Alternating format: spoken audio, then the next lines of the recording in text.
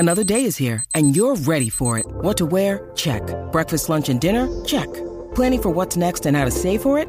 That's where Bank of America can help. For your financial to-dos, Bank of America has experts ready to help get you closer to your goals. Get started at one of our local financial centers or 24/7 in our mobile banking app. Find a location near you at bankofamerica.com/talktous. What would you like the power to do? Mobile banking requires downloading the app and is only available for select devices. Message and data rates may apply. Bank of America N.A., member FDIC. You walk into a store with a few items on your shopping list and somehow leave with a cart full of stuff. This doesn't happen by accident. I don't think addicted, but if I had a bigger allowance to shop there, probably. Ever wonder why Costco places staples like milk and eggs in the very back of its giant warehouse stores? I have spoken to people that go and drop into a Costco 3-4 times a week. It is a very frictionless experience. Or why Trader Joe's keeps discontinuing exciting new products? The thing that's preposterous, right, is it's the anti-grocery store. Or why Swedish meatballs are such an integral part of the IKEA shopping experience. By having the scent of baking, of warmth, of sugar in particular, that takes the stress out, they get down the stress of payment. These are just a few ways brands keep shoppers emotionally engaged and how they get us hooked.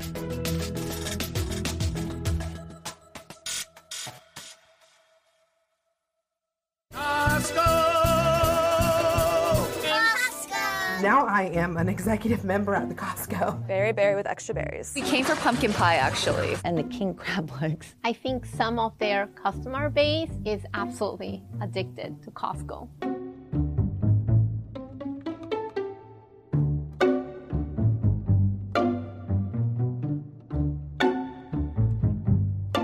Welcome to Costco, where everything is huge. And it's been like this for 30 years. From the carts, to the warehouses, to the products themselves, it's a store fit for giants.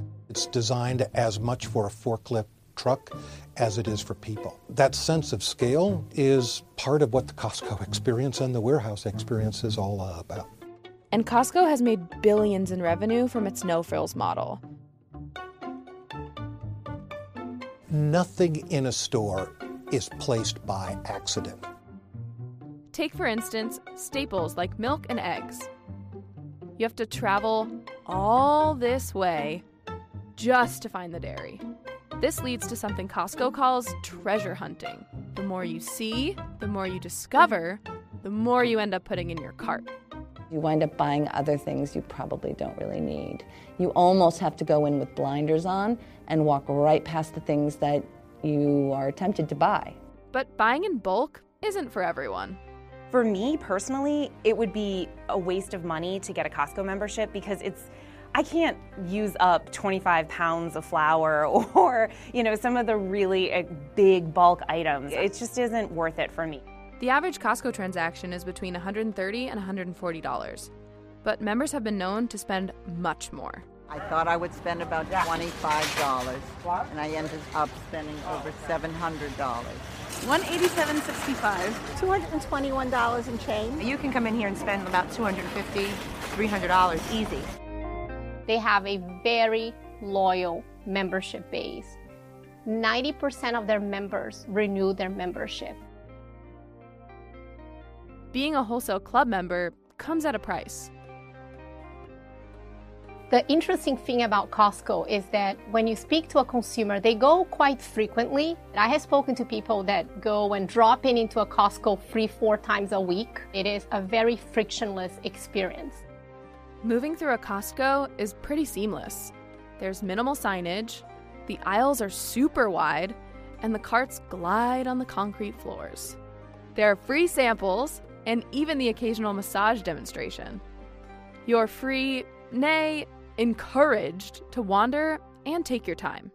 I have so many memories of being a kid with my sister running around the store playing tag or hide and seek because it's so easy to hide in there. Now we have a secret hiding place. Hello. So my parents would leave me on the couch there and I'd go through all the books. They'd come back to pick me up when it's time to leave. The longer I can hold you in the store, the more likely I'm going to get more money out of your pocket.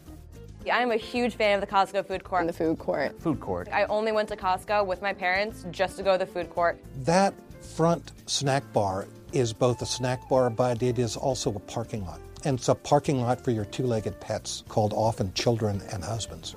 This is my favorite type of sample. What is it? Like the big ones? Yeah. The big ones, right? There's a direct correlation between people who sample and the amount of money you spend. Aside from their famous $1.50 hot dog combo, Costco is well known for its in-house brand, Kirkland Signature. Kirkland paper goods, bottled water, and olive oil are some of their most beloved products. But Costco isn't all bulk toilet paper and coffee beans. It also carries luxury items like this engagement ring that costs nearly $28,000. At first, it seems asinine. Why on earth would Costco be selling diamonds? If you dig a little deeper, it actually makes sense.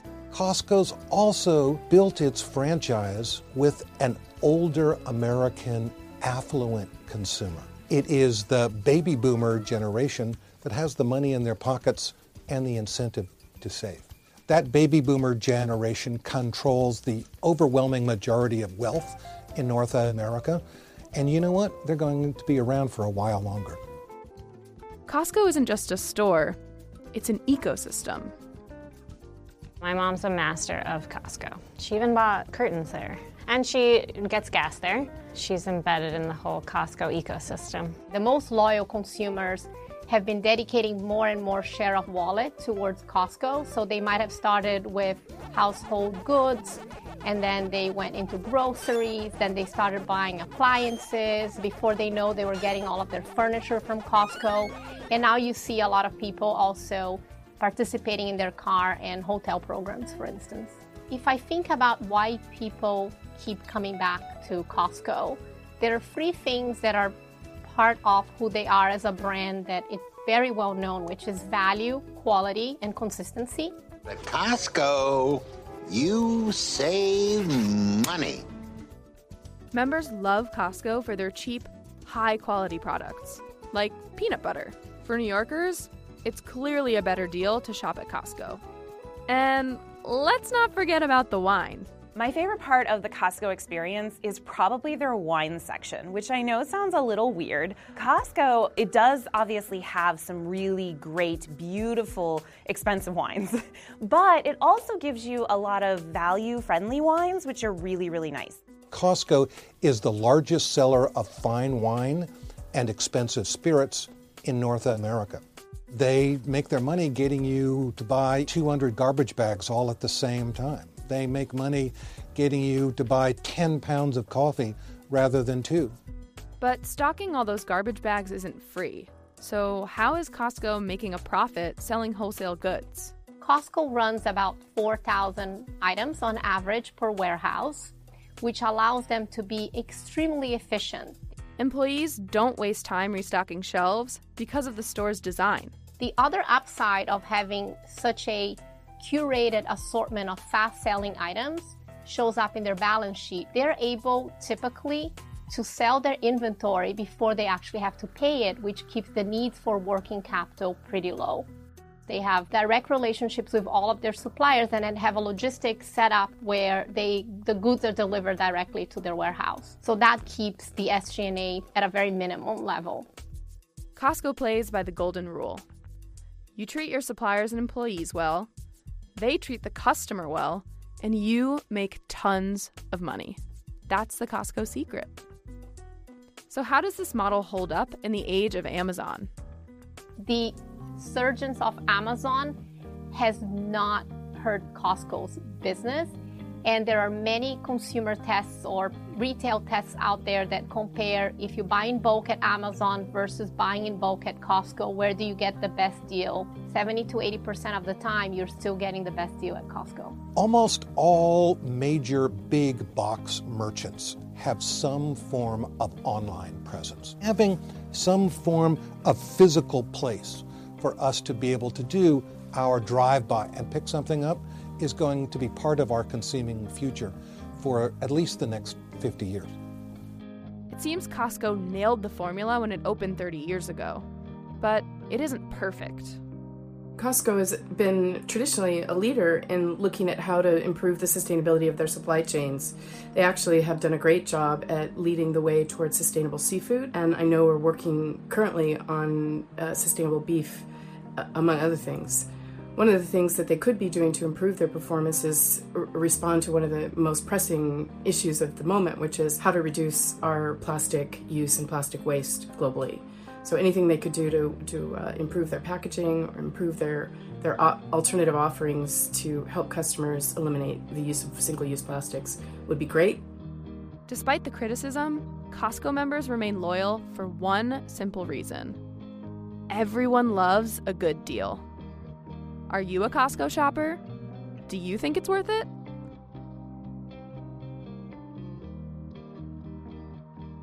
Welcome to Money is Not Evil podcast, the show where you will be inspired to change your life.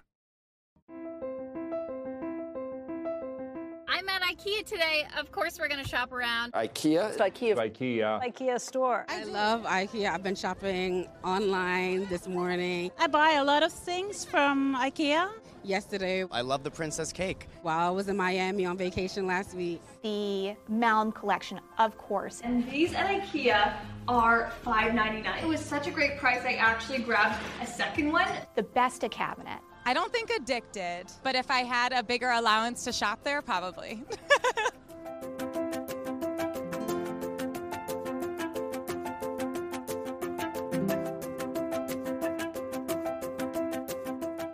Welcome to IKEA, the only place in the world where you can snack on Swedish meatballs while you shop for your new Poäng chair or Färgik mug. IKEA has 433 stores in 53 countries. 367 of them are owned and operated by Inka Group. Despite serious product recalls and food court scandals, IKEA is going strong. There's something about the uniqueness with the yellow and blue and the meatballs and the long way through the stores and maybe the twinkle in the eye as well that makes us just a little bit more human than others. But that's a speculation.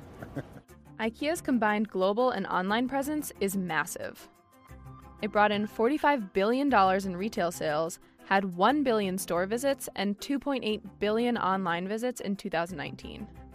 Its closest competitor in the home furnishing space, Bed Bath & Beyond, brought in $12 billion in 2018 in in-store sales. Before the massive blue and yellow warehouses, there was a young Swedish man with a simple idea. Why are beautiful products only made for a few buyers? It must be possible to offer good design and function at low prices. IKEA was founded in 1943 by 17-year-old Ingvar Kamprad at Almterud Farm in Agunnaryd village in Sweden. It started small, selling things like pencils and postcards. In 1948, IKEA started selling furniture. In 2019, it sold 7 million Billy bookcases. A major reason people flock to IKEA is its price point. When I hear IKEA, I think of cheap, simple furniture that looks really nice. IKEA falls in the affordable area of the spectrum, but it depends on what you buy. They have beds that start at $99. They have really well-designed beds that go up to $500. The IKEA brand is sleek, minimal, and affordable. IKEA, from its very beginning, has focused a lot on its customers building its own furniture, and therefore they could offer them cheaper prices. You're starting out, you're moving into your first apartment, you don't have a lot of money to spend. Keep it simple, look at Nordic design, buy some simple IKEA pieces, and invest in some really nice bedding, a great rug, cool side tables. Prices are lower in part because IKEA is basically a giant storage facility for furniture parts. It's the warehouse's design that sets it apart. So what a great store will do will allow you the pleasure of discovery. So anytime I hear a retailer saying, our consumers want to come in, take some stuff and run out. Yes, they will, if you didn't give them the pleasure of discovery. So a great store will give you the sense of comfort and familiarity and will also give you the pleasure of discovery. And that is when retail becomes retail therapy. The winding maze is designed to make customers stop and shop and spend more than they planned. You walk through an IKEA store and you find a number of mirrors. Mirrors placed tastefully here, tastefully there, on a table, on a closet, etc. The brain is entranced with mirrors. Why? Why? When you look in a mirror, you see the most gorgeous human being looking back at you. IKEA plays to the narcissist in each of us. IKEA employs mirrors everywhere through their stores. As you walk by, you have love because you have love for yourself in the mirror. Point number one. Point number two, IKEA uses white everywhere through the store. White cupboards, white closets, white tables. There is almost an Apple-esque view. If Apple was to design a closet, it would probably look like an IKEA closet. The brain perceives everything through context. The notion of that white there symbolizes clutter-free, pure, simple, transparent. Without saying all those words, to the judicious use of white that is spotless, IKEA communicates what you aspire for your home. The crisp, clean aesthetic lends itself to a broad audience. But IKEA doesn't just sell furniture. Glassware. I would always go to IKEA for glassware, dishes, pots and pans. I love their $500 solid wood bed. Depending on the situation, they have some very nice minimal sofas. I do not shop at IKEA for bedding. Pillows, duvets, comforters, sheets, and towels, I think, are items that you really want to invest in. For families shopping at IKEA, some locations have complimentary daycare. With or without the kids, shopping can be exhausting. Do you know that the most tiring environment for the entire human brain, the most tiring environment is a retail environment? It is the worst environment for the human brain, simply because you're processing so much information. But IKEA has a plan to keep you energized. When I hear IKEA, I think of meatballs. It recognizes that customers need sustenance to keep shopping. Right in the center of most stores, you'll find a cafeteria serving up Swedish fare. But in 2013, horse meat was detected in IKEA's meatballs. The problem was traced back to a European supplier and only affected European stores. IKEA pulled all meatballs until this issue was resolved. Despite this news going viral, the iconic dish remains on the menu. Another IKEA classic, the cinnamon bun. Its placement near the exit is no accident. There's a part of the brain that fires every time you pay, right? And so by having the scent of baking, of warmth, of sugar in particular, that takes the stress out, they get down the stress of payment. And therefore, the experience is memorable without it overwhelming you with how much money you spent out there. But whether you buy IKEA furniture in the store or online, once you open the boxes, it's time to get to work. The problem with IKEA was you realized that the closet was so minimalist and beautifully designed, but oh my God, there are 10 million parts I got to put together to get the minimalistic design. What I don't like is that you have to put everything together by yourself. Like, I want a delivery. Deliver it to me and put it together. Like, what if you're a single mom? You don't have anybody to do that for you. However, according to a 2011 study by Harvard Business School, you are more inclined to value an item you built yourself. The study even named this phenomenon the IKEA effect. But many customers don't want to assemble their own furniture. One of the other really big trends we're seeing is a shift towards services. So you have people like Amazon that are offering convenience. Now all of a sudden, it's not just how good is the product in your store, it's what kind of simplicity can we offer our customers. The Besta cabinet is the most versatile. It stands on legs, you can hang it on the wall, anything you need the Besta unit to do. I highly advise it. Hire TaskRabbit to put it together and hang it on the wall. It'll just make your life easier. So in 2017, IKEA acquired TaskRabbit. Now for a flat fee, IKEA customers can hire TaskRabbit to do the assembly. Since the acquisition, TaskRabbit's furniture assembly tasks have gone up from 2% to 10%. There's been a lot going on with IKEA lately. Since 2010, the company has recalled millions of products. The most infamous, the Malm line of chests and dressers. IKEA is recalling 29 million dressers for a second time after the product was blamed for the death of an 8th child in May. Consumers are being asked to secure the items or return them. It still sells these items today. IKEA is currently making some necessary changes to its business model. One of the new things, if you like, is the investments in digital. Well, we have given ourselves 3 years to make a massive transformation. So if you want to do it at home on a Tuesday evening when the kids are to bed and things are done, we will try to bring our solutions and our knowledge digitally to you. It's investing in its online presence, delivery services, and opening smaller stores. The majority of IKEA stores are operated by Ingka Group. Its operating income, one measure of profits, was down 26% in 2018. Ingka Group says the drop in profits is part of the plan. IKEA will close its only U.S. factory at the end of 2019. IKEA Group, the owner of most IKEA furniture stores worldwide, says it plans to cut 7,500 jobs over the next couple of years. Those cuts will be focused on administrative staff positions. At the same time, however, the group also says it will create 11,500 new positions as it expands with new store formats and online. IKEA thrives on a business of quantity, not quality.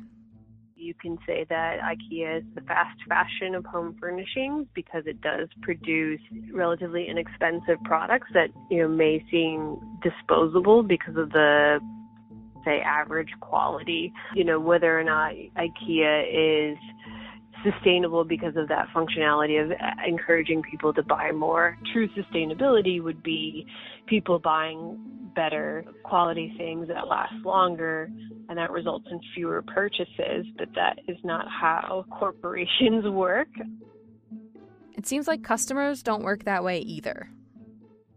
Depending on the country, people will say that they care about the climate, they care about sustainability, but if there's a higher price tag to that, it will deter some people. It's very easy to design a sofa for $3,000, but to do a comfortable sofa with good quality that the kids can jump up and down in, with removable covers so you can wash them, that is made of sustainable foam that you can bring back in the supply chain and make a new sofa, and it's beautiful and comfortable at a low price, is very, very difficult. So our fascination is around that problem, not to make something expensive. IKEA alone used 18 million cubic meters of commercial wood in 2018. It's making a conscious effort towards sustainability. As of 2018, IKEA's Ingka Group owns around 445,000 acres of responsibly managed forests. Ingka Group has planted 3.6 million trees and had harvested 700,000 trees in 2018. The clock is ticking, so it's time for companies like us to commit, start working out our plans, and live with that. We might not have all the answers, but we will find them in the decade or so to come. While the company aims to make internal changes, it's also focusing on extending the life of products it's already sold. 90% or north of 90% of all our consumers are concerned today, or really concerned about climate, but only 3% know what they can do. So what we will try is to try different ways of supporting them with saving water, waste, energy, and to that, testing and trying new ways of where you can also rent furniture or lease furniture from us. So we keep the furniture in the system a longer while. So that's just one of the different tests that we are doing right now. In the meantime, IKEA is opening planning studios in city centers. The showrooms are significantly smaller than traditional IKEA stores. What IKEA and a lot of other retailers are trying to do is downsize their footprint and focus on doing smaller stores that can cater to today's shoppers. The first IKEA planning studio opened in Manhattan in April 2019. Giants like Target and Dollar General are also opening smaller shops. And online companies like Wayfair are also adjusting their strategies. So one strength that IKEA has is the fact that it does have a brick and mortar footprint because people can pick it up and that's cheaper for them to operate. One of the things that Wayfair really struggles with is its cost of doing business. That's why we're actually seeing Wayfair go into brick and mortar. So you're kind of seeing online retailers trying to adapt to brick and mortar like IKEA trying to adapt to online, but both have strengths the others want. Wayfair is just one of many retailers coming for IKEA. For now, IKEA's still on top, but can it stay there, or will the growing marketplace level the playing field? If you're loving this episode, please leave a review and comments down below. They just have those random little things that you didn't really know you ever wanted and then you can't somehow live without. Today we are going to Trader Joe's. Trader Joe's. Trader Joe's. Trader Joe's. The ginger snap cookies. The babka is unbelievable. Coconut rolls. Those are my favorite things I've ever had in my life. The little signs with the corny jokes on them. Is that crazy to say? Like, it just has a better vibe. People love Trader Joe's. They really do.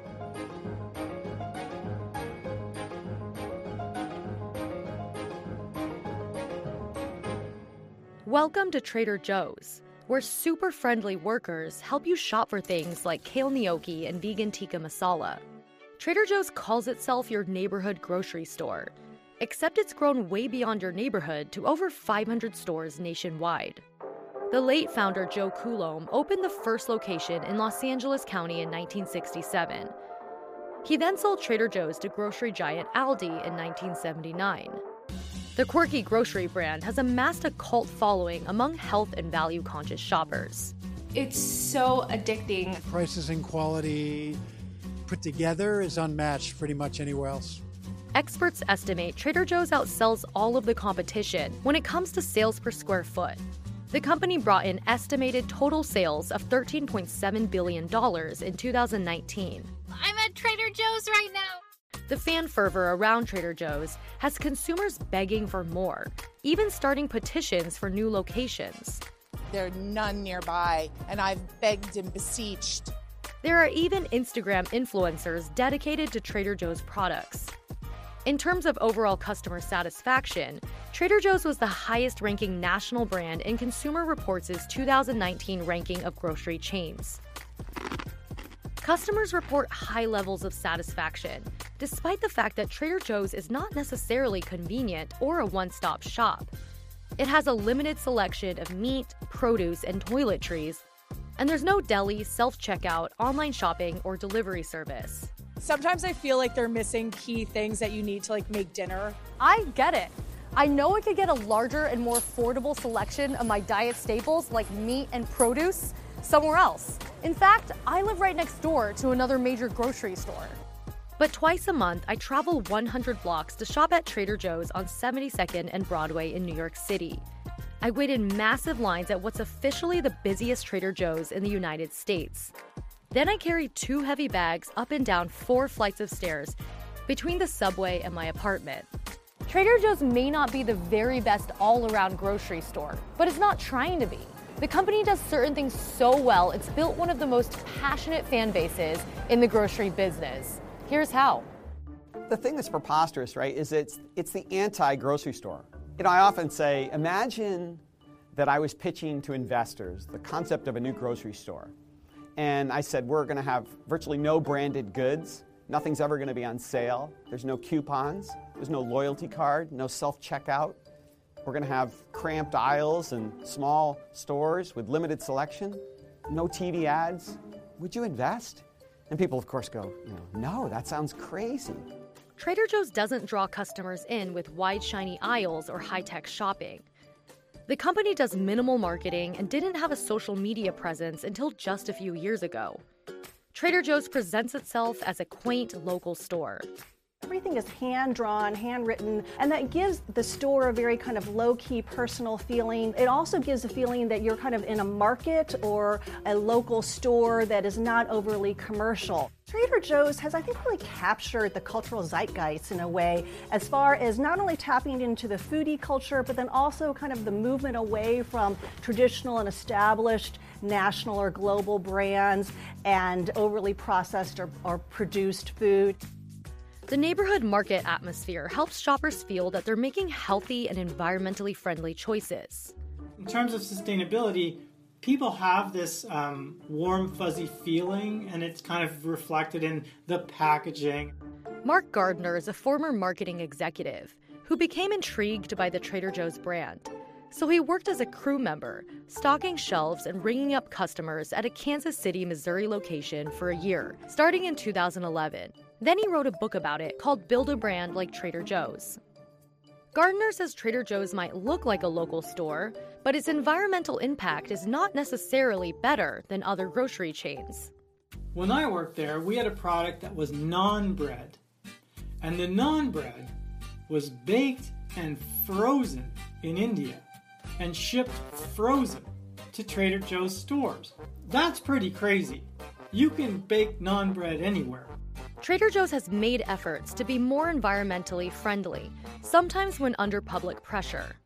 Trader Joe's may not operate just like a local market, but the experience of being at one helps us feel good about our shopping decisions.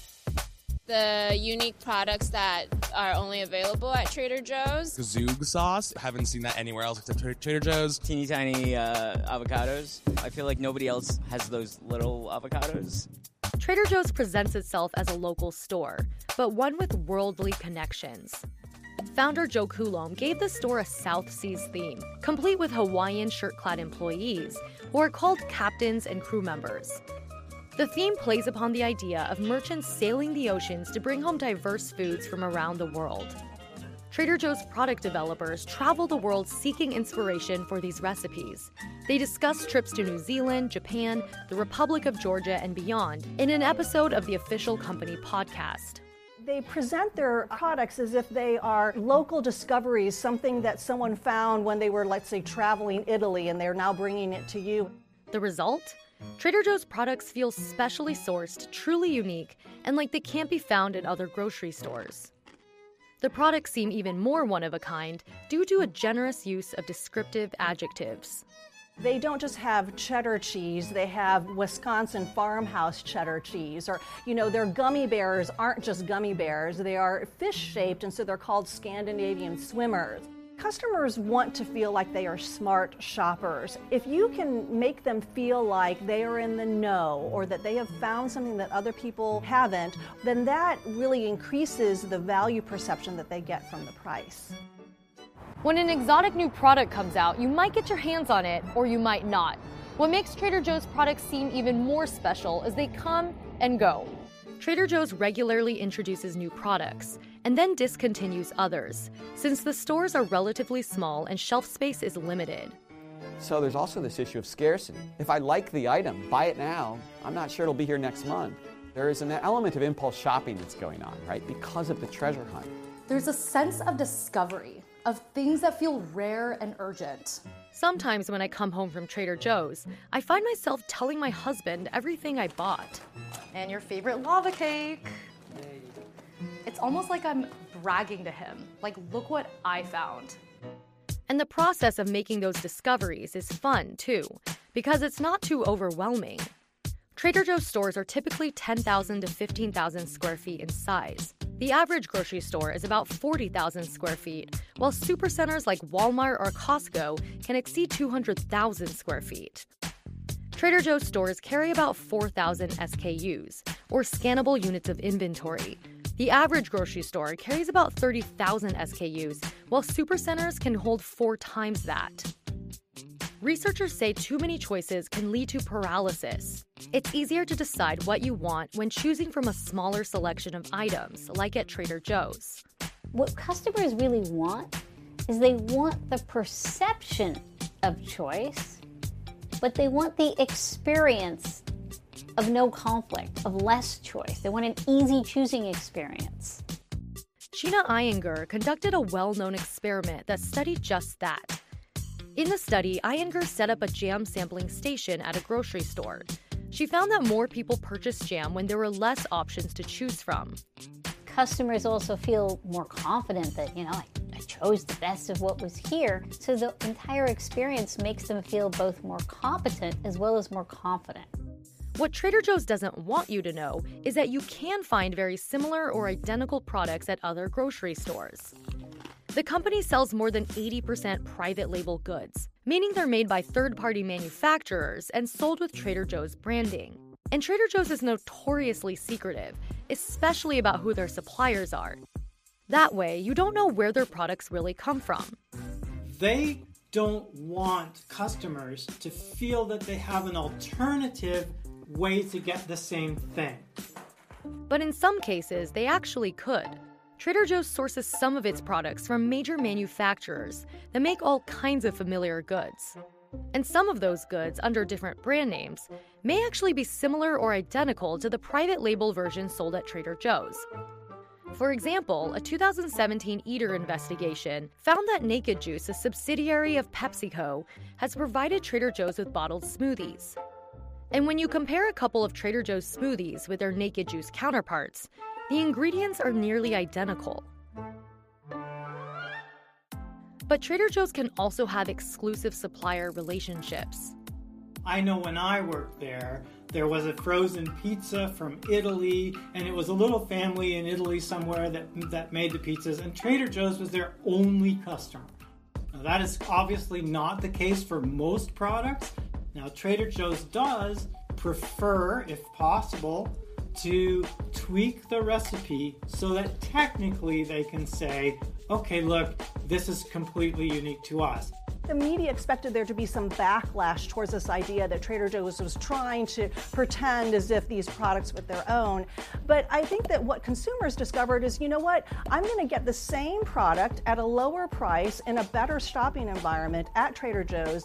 After all, one of the grocery store's biggest draws? The prices are amazing. Joe Coulombe established Trader Joe's in the 60s with a certain customer in mind. Coulombe said he created Trader Joe's to cater to the increasing numbers of people getting a college degree. It's the person who kind of has good taste, perhaps, who likes to try new things, but doesn't necessarily want to spend a great deal of money. So how does Trader Joe's keep prices down? By keeping its costs down. For one thing, Trader Joe's sells mostly private label goods, which are cheaper than name brand goods like Haagen-Dazs ice cream or Starbucks coffee. Experts say Trader Joe's is also able to negotiate better pricing from suppliers by purchasing goods in larger quantities. After all, Trader Joe's offers a smaller selection of products than traditional grocery stores, and thus sells larger quantities of each item. It's also possible that Trader Joe's has help from corporate parent Aldi. Aldi could leverage its relationships with suppliers to help Trader Joe's get better pricing. Despite all these cost-saving measures, experts say Trader Joe's isn't necessarily cheaper than other discount grocery stores. It just feels especially cheap. I'm not sure if it's so much the reality of a big price difference as it is the perception that you're getting a better value from Trader Joe's. You're getting higher quality ingredients, you're getting a better edited selection, you're getting a much more pleasant shopping experience. In other words, you're getting more for your money than at similarly priced rivals. But the Trader Joe's shopping experience isn't just about feeling that the products are a great value. It's about feeling that you are valued. At this particular location, there's several people that know me by name and, hey, how you doing? Why are Trader Joe's workers so friendly and happy all the time? They're always striking up conversation with you at the cash register or when walking you to a product you're looking for. When Mark Gardner worked at Trader Joe's, he found that this employee behavior is not an accident. They barely showed me how to work the cash register, but they spent hours and hours acting out little play acting exercises of how you would interact with a customer. By observing his peers, Gardner realized Trader Joe's prefers to hire a certain kind of person. People who are naturally extroverted, naturally empathetic. And Trader Joe's is willing to pay above industry standard for those employees. According to the Trader Joe's podcast, crew members get raises twice a year. Perks can also include health insurance and retirement benefits. Gardner enjoyed working at Trader Joe's, but the job wasn't without its headaches. Scheduling of staff was a complete disaster. It was the most completely crazily disorganized. So there are a lot of things that they're not good at. Really basic grocery store stuff like restocking the store. Are they ordering the right mix of stuff? Are they ordering the stuff that people actually want? They're not that good at that. Are they keeping cold things cold? Are they keeping frozen things frozen? They're not that good at that. They're not particularly good at being a grocery store. They're really not. What they're good at is this one thing, building this incredible brand. But experts say Trader Joe's isn't trying to be the very best grocery store. Trader Joe's is acknowledging that for most Americans, you can't do all your shopping at Trader Joe's, right? You've still got to go to another grocery store. I do think sometimes you need the basics and they don't have it. Sometimes the produce may not be like as fresh as other places. The company's meat and produce sections have drawn criticism in the past for being limited or not the best quality. They've realized, hey, we can't be all things to all people. And we know that our customers will also shop the competition, but what will they shop us for? And can we be best in class for those products? Let's be honest, grocery shopping can be a chore. It's an errand many are happy to outsource to Amazon or Instacart. Technology is trending toward eliminating the grocery store shopping experience altogether. Meanwhile, Trader Joe's isn't competing on convenience. It's giving you a different kind of grocery shopping experience, one that motivates people to seriously inconvenience themselves in order to shop there. The company has successful regional competition from the likes of Wegmans on the East Coast and H-E-B in the South. But other national and multinational grocery brands have tried and failed to imitate the concept in the U.S. Roberto says Trader Joe's is hard to copy because it doesn't have just one competitive advantage. The goal for any company, right, isn't just to build a distinctive strategy, it's to build a moat around their castle, to be able to defend the castle. How do you do that? You build a unique system of activities, of interlocking choices and activities, right? A system where things fit together really well. That's how Trader Joe's has carved out its own niche in a very cutthroat industry. You can go anywhere to tick off a checklist of basic needs. But at Trader Joe's, it's about the joy of discovering something unexpected, even if it means not checking off a few things on your list.